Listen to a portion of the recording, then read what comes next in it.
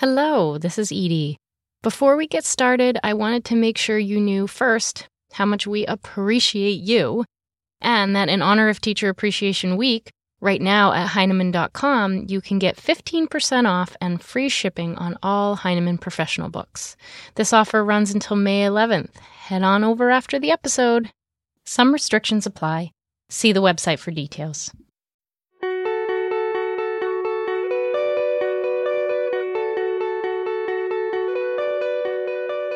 What can we learn from the texts that we admire the most? How can they inform our own writing? Today on the Heinemann podcast, we're joined by authors Carl Anderson and Matt Glover. Carl's latest book, A Teacher's Guide to Mentor Texts, is part of the Classroom Essentials series and takes teachers through all the fundamental steps to using mentor texts in their practice. In this conversation, Matt and Carl discuss why mentor texts are useful, how to pick an appropriate mentor text, and ways that you can introduce them to your students. As always, a transcript of this podcast is available on blog.heinemann.com. Carl, it's so good to have this opportunity to talk to you about this new book. I've learned so much about writing from you over the years. If you had told 2010 me that I would be doing this today and hosting you on this podcast and being able to interview you, I certainly wouldn't have believed it. So I'm really glad to be able to think about this topic with you today. It's just a topic we both care so much about and think so much about, and so I've really been looking forward to this. People so often think of you as really focusing on conferring, and certainly you know more about conferring than anyone I know. And at the same time, I don't ever really think of you as a conferring person. I really think of you as someone who knows a lot about teaching, right? Happens to be in the area of conferring, but you're really a teaching expert. And so in a book like this about teaching with mentors, how did this book come to be? Well, I've been thinking about mentor texts and studying teaching with mentor texts really for the past 30 years. Way back when I was teaching 8th grade in Kentucky, I got a copy of Georgia Hurd's book on teaching poetry for the Good of the Earth and the Sun. And she modeled how to use mentor poems to teach. And I tried that, and I was amazed at how it really lifted the level of my students' poetry writing. And then Ralph Fletcher's book, What a Writer Needs, came out shortly afterwards. I was teaching in Illinois at that point. And, and he certainly helped me think about narrative mentor text. And then, of course, I took a class with Katie Wood Ray in 1994 at the Teachers College Reading and Writing Project. And she taught me a lot about the concept of reading like a writer, which we'll, I'm sure, talk about in this conversation. And she also taught me how to help kids study mentor text. And so those are the roots of the book, the shoulders that I'm standing on. And, the real impetus for this book, really comes every day that I'm in schools when I'm conferring. And almost every time that I start conferring in a school, a teacher will say, well, how'd you just happen to have just the right mentor text? And how'd you know where to go in the mentor text? And so, that conversation that I've been having with teachers for decades about that is what grew into this book. Yeah, I'm so glad you mentioned Katie there right from the beginning, someone who we've learned so much about this from. And so it really is built on a lot of thinking around mentor text. But I think what you've done is so well in this book is to make this really accessible for teachers, right? To really be very practical on how to do so many of these things. I'm curious just about your thinking around learning from mentors in general, right? We know that it's not just mentors in writing, that there's all sorts of mentors. Why are mentors so crucial? Well, I think it goes back to, it's something we all read in high school, or most of us read in high school, Homer's The Odyssey. If you remember the story, when Odysseus left for the Trojan War, he had a son, Telemachus, who he left home, and he left him in the care of a wise teacher named Mentor. So when we use the word mentor, we're literally talking about a teacher in mythology. And of course, we all learn from mentors. I mean, it's really something, it's one of the most important ways that we learn to do anything, not just teaching writing. I think of, we're both sailors, you and me, Matt, and I learned so much about sailing from my mentor as a teenager, Joe McCann, an incredible sailor, just watching him sail, being with him in boats. And I coached my son's baseball team the last 13 years. And I'm not a great baseball player. I'm a good organizer of a team and knew some things, but I knew quickly I needed to get him in the company of mentors. So we sent him to baseball camp in the summer, and his teachers there were great mentors for him. And, in the arts, one of the things that you see over and over again is just artists just have mentors. I love going to New York City art museums. And every time I go to an exhibit, whether it's Jacob Lawrence, Winslow Homer, who was this summer at the Met, you always learn about the painters that were their mentors. Musicians have mentors. It's just part of the creative act to learn how to do anything creative or athletic or really anything we want to do. We study mentors. And so I think that's really what's underneath the idea of using mentor text in writing workshop. So as you think about that, though, then why are mentor texts so important? Gosh, there's so many reasons why it's important to teach with mentor text. I often describe myself as being obsessed with teaching with mentor text. And there are a whole bunch of reasons, but two of them that I think are really interesting to think about is one of the things that kids really need to learn, student writers need to learn, is that reading and writing are interconnected acts. Ralph Fletcher has said, for example, that not all readers are writers, but all writers are readers, meaning that people who write learn from studying text. And that's such an important concept to get across to children. And it's such an important part of the writing process that I hope that every child has the experience with in writing workshop.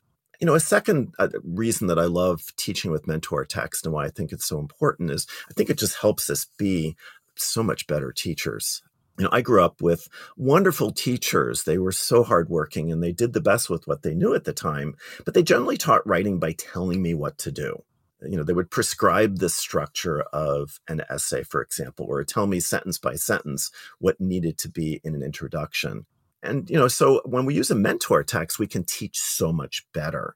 Instead of telling students to write a hook that catches your reader's interest, show them a lead and describe exactly what the writer is doing in that lead. And when we have that example there that they can see, and we describe really precisely and exactly what that writer is doing, we really make that craft technique accessible to kids. I like to say that we give the keys to the kingdom to children. We show the mentor text, and we explain what writers are doing, and we have them study what writers are doing in mentor texts. Yeah, I mean, that really just describes that so perfectly. It really is what makes the difference between teaching versus telling, right? It's very difficult to teach unless we can show, model, teach how someone does that. And as you think about that, we're talking today a lot about published mentor texts, but there are other types of mentors as well. And so I was wondering if you could just talk about the different types of mentors we can learn from, and then also why published mentors are so important. Well, there are three kinds of mentor texts that we could use. We could use published text, as you mentioned. We can use our writing as a mentor text, and we can use student writing as a mentor text. And I think they all have important aspects to each of them. And so when we use published mentor text, it gives us the opportunity to show what really good writers do. And just like kids learn to love they love to learn from studying people like, if they play basketball, LeBron James or James Harden. They want to go in the gym and be just like LeBron James or James Harden. Kids get really excited by studying published mentor text and learning from just the best in the world. I was in a kindergarten classroom last year, I remember, and the kids have been studying Donald Cruz's writing, and it was like they had a personal relationship with him. When they talked about the book, they would say, I noticed that Donald did this, or I want to do what Donald did here. But they were so excited by the idea of learning from a really wonderful, great writer like Donald Cruz. So I think published mentor texts are part of the equation. When we use our own writing, there are a couple of reasons for doing that. Sometimes there's some units of study we do where it's just hard to find published text. I was with third and fourth and fifth grade teachers this week who are studying opinion writing with kids, and they're not as plentiful, mentor text and persuasive writing, as narrative or nonfiction text are. So they had written some of their own, which I thought was lovely. And of course, when we use our own writing, we are demonstrating for kids that we're writers too, and it gives us a different cred as teachers when they see us as writers. And I think also when we write our own mentor text, we know some of the things we want to teach kids, and we can embed those techniques, those craft techniques, in the mentor text that we write. And then student writing, I think it's important to include some of that in our teaching. Student writing, of course, is in the kid's zone. It's a kid that is in the grade, in the class. And when kids look at what fellow students do, they can say, oh, I can do that because, that's what another kid does. And something you've taught me, Matt, about student mentors is that it's a good idea to use student writing from this year so that the child is there to talk about it and can explain their thinking. And also, you've also helped me think a lot about using writing from kids that may not be the most confident writers in a classroom, but showing writing from students who are those kind of low confidence writers is a real way of building their confidence and their self-esteem as writers. So I think there's, all three of these kinds of mentor texts. There's wonderful advantages to each of them. And I think having a mix of them in our repertoire is really important. Yeah, I think I couldn't agree more. That's so crucial to have that full range, just because different teaching points, different students, will need different things, and being able to customize that, like anything in education, is crucial. So if we're going to learn from mentors, then we're going to need some skills. And you and I talk a lot about reading like a writer. It gives people an insight into the kinds of things we talk about way too often. But as you think about reading like a writer and that connection to mentor texts, if you could explain a little bit what reading like a writer is and why is it important? Reading like a writer, writers do a special kind of reading. When people who read texts, they notice what other writers do, with the intent that they may try those things themselves. Okay, it's a kind of close reading that writers do to really build their repertoire of craft techniques or the way that writers use conventions in text. The roots of the idea of reading like a writer go back to Frank Smith in the 1980s. And then Katie Ray, in her book Wondrous Words, and all her books, talks about reading as a writer as well. And just some metaphors, I think, that help us understand the concept of reading like a writer. For example, let's say you've decided to renovate your kitchen. So all of a sudden, every time you go to someone's other people's houses, you look at their kitchens in a different way. You notice their backsplash, and you think, do I want a backsplash like that? Or look at these cabinets. Where'd you get those? Or if you're getting married soon, you go to your friends' weddings and you look at them in a different way. You look at their centerpieces on the tables and think, that's interesting. Do I want one like that? Or look at the bridesmaids' dresses. Do I want dresses like that? So we sometimes read like a kitchen designer. We sometimes read like a wedding designer. It's the same kind of thinking that writers do. And reading like a writer, it's something we want kids to, we want to give them guided experiences with reading like a writer. We want them to be able to do this kind of reading too. It's important for us. We have to read like writers to teach with mentor text, but we want kids to learn to read like writers. When they can notice things in text, it certainly helps them understand our lessons better. But even more important, when kids learn to read like writers in school, eventually school ends. They go out into the world and they're going to continue writing their whole lives.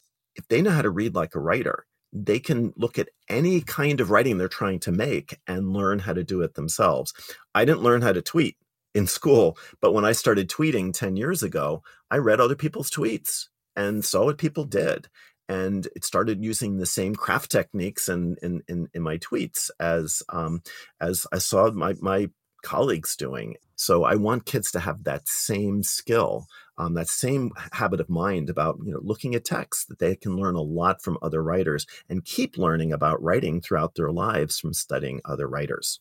But it's so interesting because you really are getting a dual purpose out of it. Certainly it's helping them become better writers. It's also helping them become just better learners, right? Because what you're making the case for there is that this is just a universal teaching and learning principle, right? One way to learn to do anything is by studying what more skilled people do. And so it just strikes me that what you're really talking about goes beyond writing. It's really about teaching and learning. And what you just said about reading like a writer applies in any other subject area as well. So what I think is always so powerful about this. Yesterday I was with the fourth grade teacher who previously had been a middle school math teacher. And we were talking about, we often, in math class, kids often are told to show their work. Something always frustrated me as a kid, like, what does that mean? And we talked about how if you really want to teach kids how to show their work, we need to have models of what that looks like. What does it look like when someone is really good at math does a problem and shows their work and reveals their thinking. And, it's just a good connection between reading like a writer, reading like a mathematician, and studying the kinds of proofs or problems that mathematicians do. So yeah, it is a kind of reading that has implications beyond writing workshop. And so in the book, you talk about 5 steps for how teachers can teach well with mentor texts. I just wonder if you could go through those steps. Let's go back to what I said earlier. And a lot of times when I'm in schools, I do a lot of modeling of conferring in schools and a lot of coaching of teachers when they're conferring. But when I'm doing the modeling, like I was yesterday, for example, in a school, often teachers will say, well, where'd you find those texts? And how did you know which texts to bring into that conference? And how do you know just where in the text to show a child? And, and the term that I use, it's not magic. Sometimes people say, you make it look like magic. You just happen to have this text available. But I said, no, it's not magic. There's actually what I call an infrastructure around mentor text, which I'm going to really describe as a series of steps that we go through to make those texts available, to get them in our fingertips when we need them, when we teach in a mini lesson, a small group, or a conference. And so, to me, the steps are, in the book, I talk about 5 steps. I talk first about finding texts. If you're going to teach with mentor texts, we first need to have them. And so there's a lot to know about finding text. And then second, once we have text, we need to get to know those texts. That's the second step. And we need to be reading those texts and looking for a ton of teaching points in each text. We need to be super familiar with those texts. And so that's kind of the preparation work, those 2 steps. And then there's 3 steps. And the third, fourth, and fifth step really are about the work we do in classrooms. To me, the third step is once we found texts, once we've gotten to know them, we're in a unit and we have a couple texts that will become the mentors for the unit. The third step is to introduce the text to students in the immersion stage of a unit of study, the first couple of days of a unit, when we read text to kids, enjoy them as readers, start talking about them as writers, and just get them in play in the classroom. So that's the third step. And then the fourth step to me is in craft studies, we want to do what we call whole class text study. That's really whole class inquiry into mentor text. That's really exciting work that I learned originally from Katie Wood Ray in 1994. But that's a guided experience with reading and studying mentor text that helps kids learn to read like writers. And then the fifth and final step is once we've done all that work of finding text, getting to know text, immersing kids in the text, studying the text as a class and whole class text study, then we teach with them in mini lessons, small groups, and writing conferences. And so, yeah, those are the 5 steps that I've broken it down in that way to help people think about the work that is underneath, when I bring a mentor text out in a writing conference. What's been interesting is we've talked over time. I know all your favorite mentor texts, right? If I was teaching information all about books right now, exactly which book I'd pull out of my bag that I have with me. All right. Yep. And so I was wondering if you could just talk about that for a second. The advantage of knowing is, we're going to have a stack of texts. We're going to know those well, right? There's some texts that are your favorite that you go to. Like you just said, that have a ton of teaching points from. Why do you have some that you know so much better than others? I do that same thing, right? Yeah.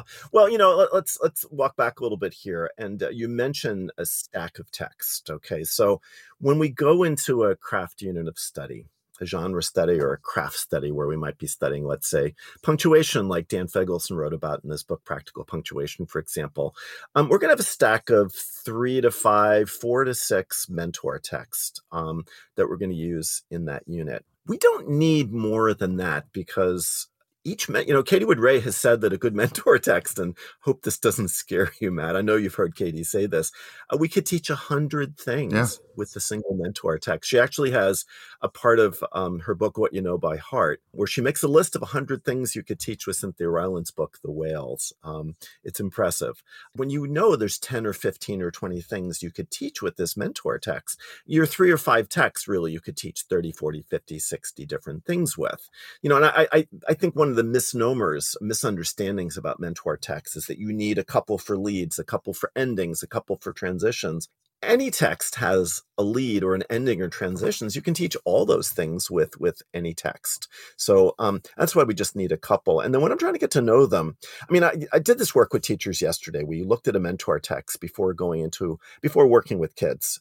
And even in just 15 minutes, we took a mentor text. And the first thing we did was I just asked them, what are some of the things that just stand out to you? Kind of the things that caught your eye about the way this text was written. That's the first step in getting to know a mentor text. It's just, what do you just notice? What kinds of things stand out to you? And then I think it's helpful to go through a text using the qualities of writing as a guide. So I'll reread the text and think about its structure. How does it organized? What's its lead like? Its ending like? What kind of transitions does it use? I'll think about the kinds of details in a text, like in a narrative. Are there good examples of action or character thoughts or dialogue, or setting description or character description, for example. I'll look for voice techniques, different ways that the writer signals that the text is supposed to be written in different ways, or read in different ways, like bold words or italicized words.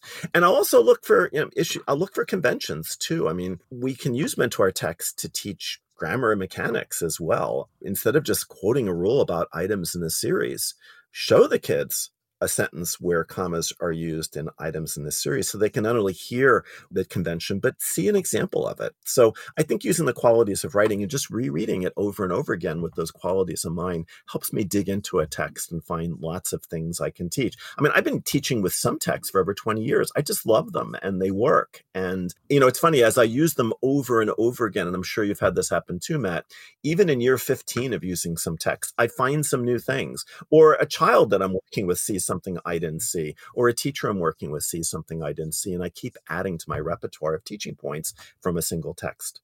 Yeah, I always feel bad about using the same one over and over for a second, and then I think, wait a second, it doesn't matter to the child. This child doesn't know that I've been using it for 15 years. It makes it more effective that I know it well. I think that's so empowering for teachers, right? To hear you talk about if I have a couple that I know really well, then I can always expand from there. But boy, if I have one or two that I know particularly well and a lot that I can teach with, it makes it much easier to be able to pull that. Let me piggyback on that a little bit, because I was with some teachers this week, and as teaching is so hard these days, there's so many expectations, and some teachers were saying, it's just hard to find the time to find mentor texts. And I agree. It does take some time to find the text. But once you find them, you don't need new ones the next year. You probably will add some new ones as you continue. But once you have a stack for a unit, you don't throw it out every year. You can keep using a lot of those texts over and over year after year. So it does involve work up front, but it's work that pays dividends over time. And if we think about that, having that stack of text, it's going to be crucial in a couple of parts that you've already mentioned. So I'm going to talk about immersion and whole class craft study. So let's tackle immersion first, because that's the one that I'm particularly interested in. I'm talking about it seems like more and more and more, especially knowing the power it has in classrooms. So if you could talk about immersion first, and why you feel that often missing stage is so crucial. A unit of study should start with some immersion. The kids should be seeing what they're going to be making.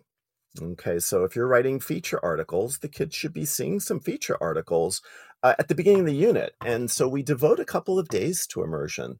And during immersion, as a teacher, I had my stack of mentor text, and I would read them out loud to my students. And we were talking about them first as readers.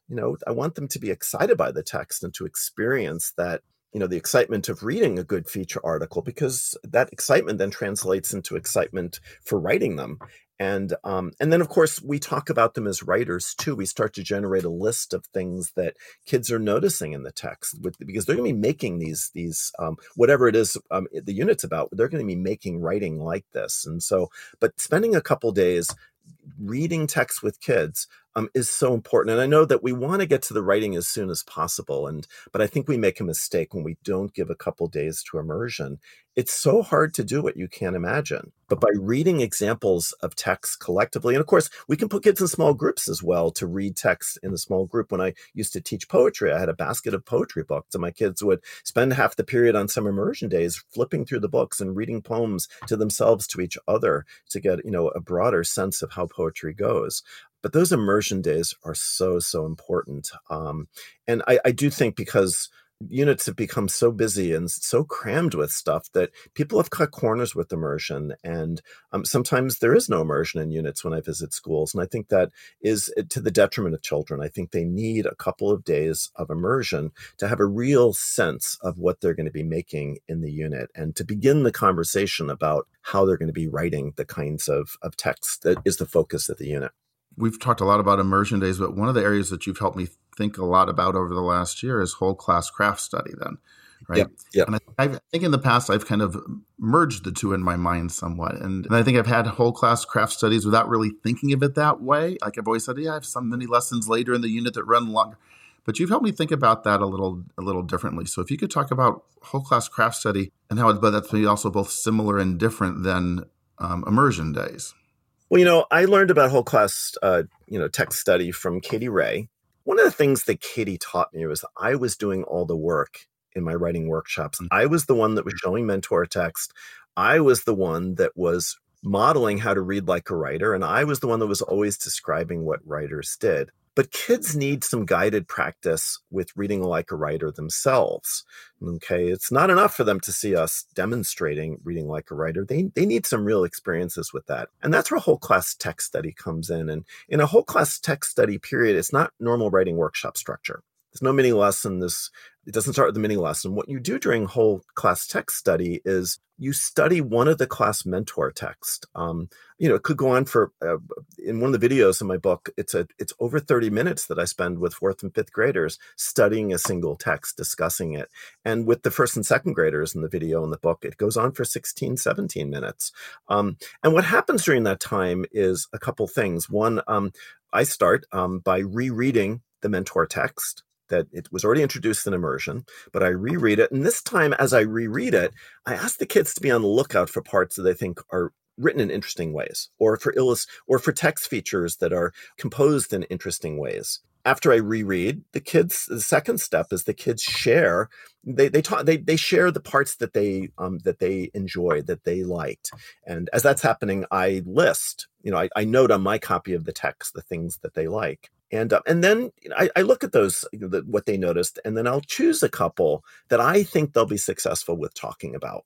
Some crafts are a little easier to talk about than others, and so a little more obvious things to say about them. So especially if the kids are new, I'll pick a couple that I think they'll be successful with, and then we focus on one at a time. I'll reread that section of the text, and I ask a very important question. Then I say to the kids, what do you notice about the way the writer wrote this? How did the writer do this? And then the kids talk. And if it's the first time they may not be very good at it, that's okay. My job is to scaffold that. My job is to coach them as they have that conversation, as they try to really describe what writers do. And then as part of that conversation, we also talk about why they think the writer did this. And also we try to give that craft technique a name so that they can remember it. Sometimes the kids know there is a name for what we're studying and they'll say, oh, that's dialogue. But they may have another name for it that they like even better that will help them remember it. So, and then we do that with another craft technique during the period until either the period ends, and I've done this for a full period with children, and we could have still gone on further, but the class is over. Or if they lose steam, lose focus, then I'll end the study. And then they have some time for independent writing. Of course, I end the study by inviting kids to try some of the things they notice in their own writing. And because that's the whole point of it. It's not just to notice, it's to try these things. And the next day I might do a mini lesson where I model how to try something they noticed in a text in my writing so they can see what that looks like and sounds like when a writer is deliberately trying something they saw in a text when they were reading like a writer. It's very, very exciting work to do with kids. I think it's amazing. The videos of whole class text study in my book just thrill me. What I've been thinking about these videos is it's when we give kids a chance to be smart about text, they'll be really smart about text. We just have to give them a chance to inquire. We have to give them the room to approximate this kind of study in the beginning until they get better and better at it. But they just come up with insights into text that just stun me. So in a discussion of an exclamation mark with the first and second grade video, two of the students, one of them describes the exclamation mark as a yelling mark because she noticed that my voice got louder when I read the word in the text. And then another student comes in and says, no, I call those emotional marks because the exclamation mark, you can have a whole range of emotions that might be signaling. And I've never thought about the exclamation mark like that. And these were two 6-year-olds coming up with insights into an exclamation mark that were stunning to me. And so I just love doing whole class text study because it just gives kids this opportunity to really study text. And they will be really serious about it too. If they love the text, they'll be fascinated in talking about how it's crafted. Yeah, and that's such deep thinking that they're doing, right?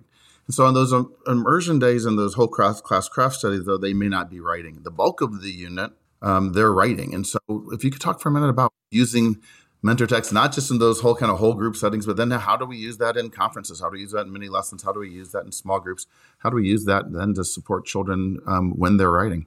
One of the things that I'm utterly obsessed with is making sure that anytime I'm talking about a craft technique, like a lead or an ending or a detail or transitions or a voice technique, like bold words, if I'm teaching that in a mini lesson, a small group, or a conference, I'm showing kids a mentor text. And if I'm teaching a grammatical rule, I'm showing the kids a mentor text. Okay, and I think that one of the challenges in all of these lessons, Matt, is knowing how to talk about mentor text well.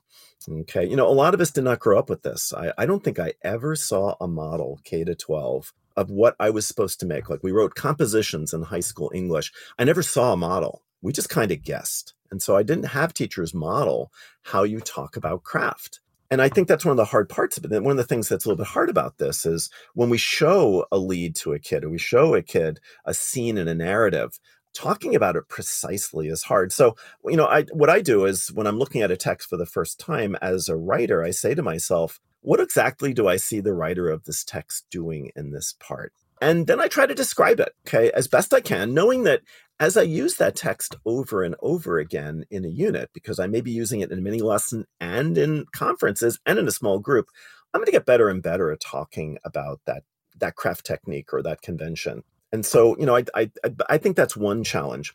The other challenge, I think, Matt, is being prepared for the lessons. Many lessons in small groups are a little easier since you know ahead of time what you're teaching. You can select the text ahead of time and be prepared.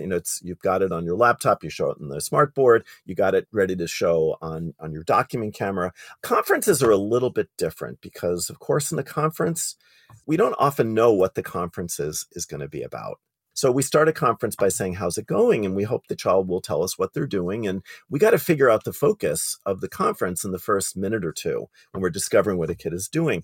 And I think the challenging part there is once we know the conference is going to, what it's going to be, let's say it's going to be a conference. Like I had a conference yesterday about internal thinking in a piece of short fiction and, had some mentor text there. I had to say to myself, okay, in my stack, which is a good text to show this craft technique to a child? Like yesterday, there was a boy that had a line of thinking, a character thought in his piece of short fiction. And so I had Cynthia Ryland's story Spaghetti with me. And I know in that text, there's a whole paragraph of internal thinking by the main character, Gabriel. And I figured, well, he's already got thinking in his writing. Let me show this kid how I can extend the thinking by showing that text. So I had to do a lot of thinking on my feet. I had to just think, okay, what am I teaching? Which text has this craft technique? Which one has it in a way that seems appropriate, like an appropriate next step for this child? And then I pull it out of my stack and open up to that part and show the child. It's always the challenge of conferring where you don't really know what the conference will be about for sure ahead of time. And we have to do a lot of quick thinking and make a lot of decisions in the moment, including which mentor text to use. Yeah. So last thing, Carl, in hearing you talk about this, it strikes me that, as we're thinking about learning from mentors, in this book, you're doing that same thing, especially with the videos that you have included, right? Instead of telling about, you're really modeling it. You're acting as a mentor through the videos in this book, right? It's a perfect example of learning from a mentor then. There are a lot of videos in this book I think are tremendously powerful. What are people going to see in those videos? Why are those so helpful?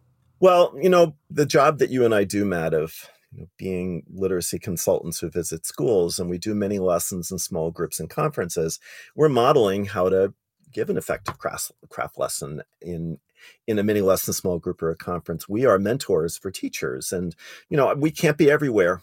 Unfortunately, I wish we could. I wish we could work with teachers everywhere, but we can't. And so in the book, the next best thing to me is including video in a book that models how to use mentor text in these different ways. So in the book, I love these videos. I had so much fun doing them and watching them this summer and thinking about them. But there are videos of me doing immersion work with first and second graders, a group of them, and a group of fourth and fifth graders. So you see that. There are these videos of whole class text study I adore, just digging into the mentor text and really noticing and thinking and trying to read like writers. And then there are several mini lessons, some direct instruction lessons, and some inquiry mini lessons that I think are fun. That's more my show, because that's mini lessons are our chance to get some information about writing out to kids. There's some small group lessons that I have with kids. And then I have a whole bunch of writing conferences. I think there are 12 or 13 writing conferences with first, second, fourth, and fifth graders, primary and upper grade kids. And the kids really shine in those conferences too. And I think what's so interesting about those conferences, Matt, is because the kids knew the mentor text, because I had immersed them in those texts. We had done whole class craft study with those texts. I had done some mini lessons with those texts. They knew the text really well, and I think that really shows up in the conferences. They talk about things they want to do that they saw in the text. They're familiar with the text, so that they learn more readily from the text because of that. Teaching writing is so powerful, Matt. It's such an important skill to learn, to have this ability to communicate with people that's so powerful. And the mentor text piece is just so important. And when kids are being immersed in text, and we're doing the whole class text, and we're teaching in mini lessons, small groups, and conferences, that's the work of really, as I said before, giving them the keys to the kingdom, of really making the craft of writing, the conventions of writing accessible to kids in ways that they can do, so that their writing becomes more and more powerful over time, and they become great communicators in writing. And that to me is what's so exciting and fun about teaching with mentor text. It really has such amazing impact on kids as writers. I'm so excited for this book to be out in the world and for it to impact teachers and students everywhere. So thank you so much. Our thanks to Carl and Matt for their time today. You can learn more about their work at blog.heinemann.com and order Carl's book, A Teacher's Guide to Mentor Texts, at heinemann.com. The Heinemann Podcast is a production of Heinemann Publishing. It is produced and edited by Steph George. Sound mixing by Steph George. Our creative producer is Lauren Audette. And our executive producer is me, Brett Whitmarsh. To learn more about the Heinemann Podcast, visit blog.heinemann.com. Thanks for listening. Copyright Heinemann Publishing.